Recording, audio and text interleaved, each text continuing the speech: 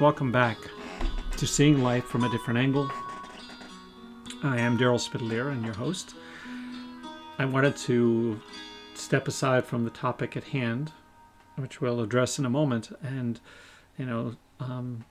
thank Mary, who has written an email to me today to thank me for the podcast. And I wanted to reach out and thank her for listening. And as she said, even though we don't necessarily agree on everything that I do talk about, it always gives her moments of pause and consideration while she is working and studying. And I'm really proud of her for, going after her bachelor's degree in psychology. That's amazing. Keep going. I hope that she will go farther and farther and pursue it to where it is that she should and where it is she longs to be.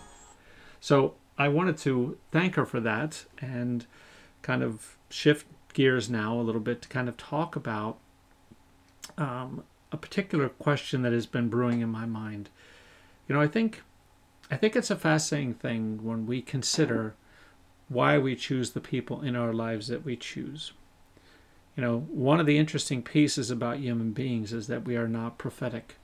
We really do not know what it is that's going to happen in our lives. We do not really know what's going to occur. We may conjecture, we may even go so far as to go to someone who believes that they can tell us the future. But one way or another, we really don't, and no one does know their future. And so we pick these relationships, we pick these friendships, and we work on them and we tend to them. I believe from a psychological perspective that what we ultimately end up doing is choosing individuals who will fit the status quo of our life. So we'll tend to find, friends or loved ones who will, fit the way that we have always believed life would be.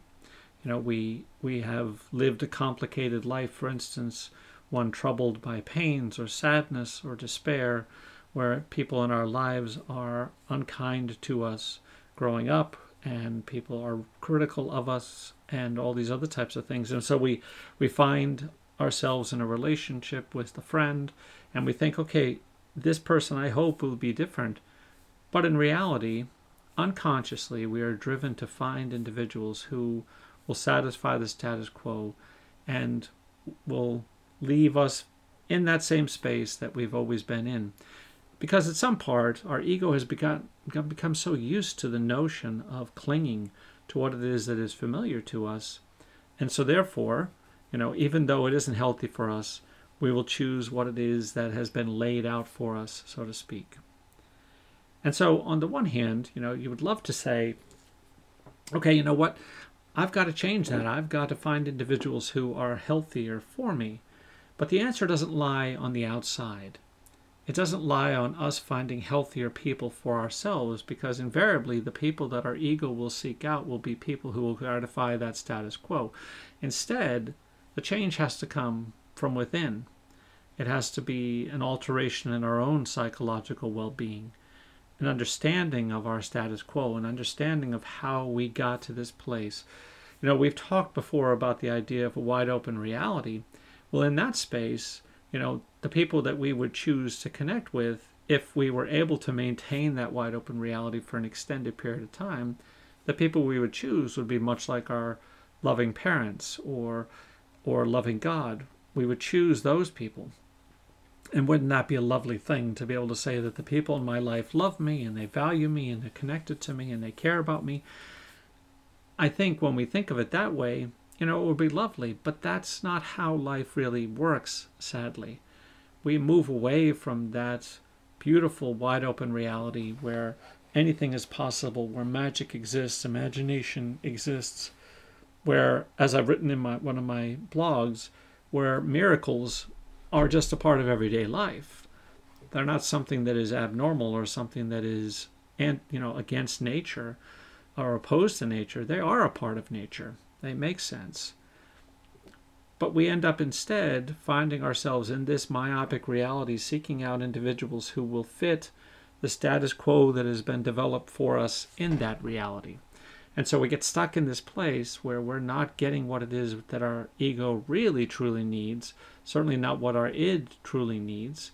not what we unconsciously long for, but instead settling, for want of a better way to put it, for weak substitutes, individuals in our lives who are going to give us what it is that we are longing for from them, even if it is an unhealthy way. Now, why am I going into this place? The reason I'm going into this place is how different we are as human beings from Christ. I was thinking about this the other day, and it's not something that hasn't entered my mind before, but I hadn't really thought about it to this depth. But there's been this question mark in my mind as to why is it that knowing all things, being God and knowing all things, why would Jesus have Judas as one of his apostles? We all know the story of Judas, but if we don't, here we go. A brief version is that basically Judas is the individual who, because of his own psychological place, because of his own longings, because of his own beliefs, he decided to betray Jesus to the Jews, who then led to the crucifixion of Christ. And so in that briefest narrative, you'd have to ask yourself, okay, why would it be that Jesus would say, I'm going to choose these 12 people to follow me and to be with me, and I'm going to love and believe in these individuals? If Jesus really knew about everything, why would he choose someone that he knew in the long run would betray him? And so, on the one hand, you could say, of course, then therefore Jesus doesn't really know everything. And there, that would be certainly one option. But of course, in saying so, what we're also saying is that Jesus is a liar, because he does tell us that he is aware of all things, that he understands these things because God understands these things. Therefore, of course, being the Son of God, he understands these things. And so I don't believe that he's a liar. Instead, here's the key, I think, is that Jesus was living out something that he taught us. One of the most difficult teachings that Jesus ever taught, which was that we must love our enemy. It's one of the most complicated things for us as human beings to even consider doing. People upset us and they hurt us, and we're supposed to love them? How does this make sense? It doesn't make sense if we are in that myopic reality. If we're in a place where all we can experience is our own pride and our own frustration, if we're in that place, we're never going to be able to look at the person that we might call our enemy and forgive them. But here's the key. It's that we are in the wrong place. The reason that Jesus was able to choose, and I believe chose Judas, was because he wanted to live out that part of his life. He washed the feet. God washed the feet of his apostles, including Judas. Jesus washed their feet. He humbled himself. He became a servant. And why did he do that? I think he did that for the same reasons that he also chose Judas, which is to show that I am living out what it is I am teaching to you. And one of the things that I'm teaching to you is to love your enemies. Because what is an enemy? An enemy ultimately is someone that we recognize does not value us, does not see us as someone worthwhile, does not see us as someone worth loving or caring about. And I think at the core, the reason that we struggle with that notion, the reason we struggle with the idea that we should love our enemies is not because of who they are. It is because of who we are. We don't forgive because the pain is so egregious and so great that this person doesn't deserve to be forgiven. We don't forgive because of our pride, because of our gluttony. I talked a little while back on this podcast about the notion of what is it that drives us toward, that door that says, okay, if I cross through this door and make this choice to, live this sinful life because of my pride, because I believe I deserve more, that it is ultimately gluttony that keeps me on that side of the door. It's like, I have it, now give me more. It's like that Seinfeld skit where our eyes are bigger than our stomachs. We believe we're worth more than what we really are. In that place, there's truth to that. We're not worth so much when all we are is about ourselves. We're worth a great deal when we are a part of the unity of our relationship with Christ, not otherwise. As C.S. Lewis said, we are not ourselves until we are unified with Christ, because then we are our true selves. And so when we consider why it is that we struggle with loving our enemies, we have to, again, just like with looking at the status quo and why we choose poorly, we should stop long enough to ask ourselves and look inside of ourselves and say, do I feel this measure of pride that I have been offended by what it is that someone else has done, because ultimately it stands in the way of me getting what it is I want, or thinking of myself in a particular way?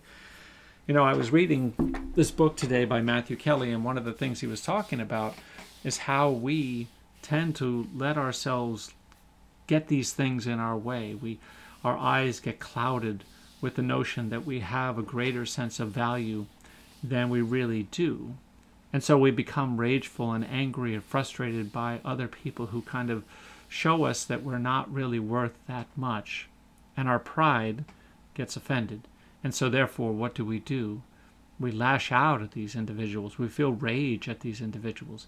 We struggle to forgive them because they've done something to me. But the truth of it is, when we stop and consider it long enough, what is it that they've really done? They may have hurt us in some ways, but the thing that makes it difficult for us to forgive them isn't because of them, isn't even really honestly because of what they've done, as much as what they have done has affected our sense of pride in ourselves. And that's why we struggle to forgive our enemies, because these are people who have hurt us. These are people who have done something to us. They broke our hearts, or they've broken our spirit, or they have robbed us in some way, financially or psychologically. They have taken away our friends, or whatever the case might be. We struggle to forgive these individuals because of our own pride. And so when we go back and look at the situation with Jesus and Judas, it's a fascinating thing, because Jesus is saying to us, live as I live. Be a servant to all. Wash the feet of others. Take care of those who need to be taken care of. Let them know that they are people, that they are worth loving, that they are worth caring about. And love your enemy. Because ultimately, to love your enemy and to take care of others and to be a servant of others and to find healthy relationships requires that we really challenge the status quo inside of ourselves. We have to be the ones that look at ourselves first. It can't be us always looking at others and saying, okay, well, something's wrong with them that makes it so that I don't want to have anything to do with them. We have to stop long enough, look at ourselves, and ask ourselves, is it really them or is it really me? Be well.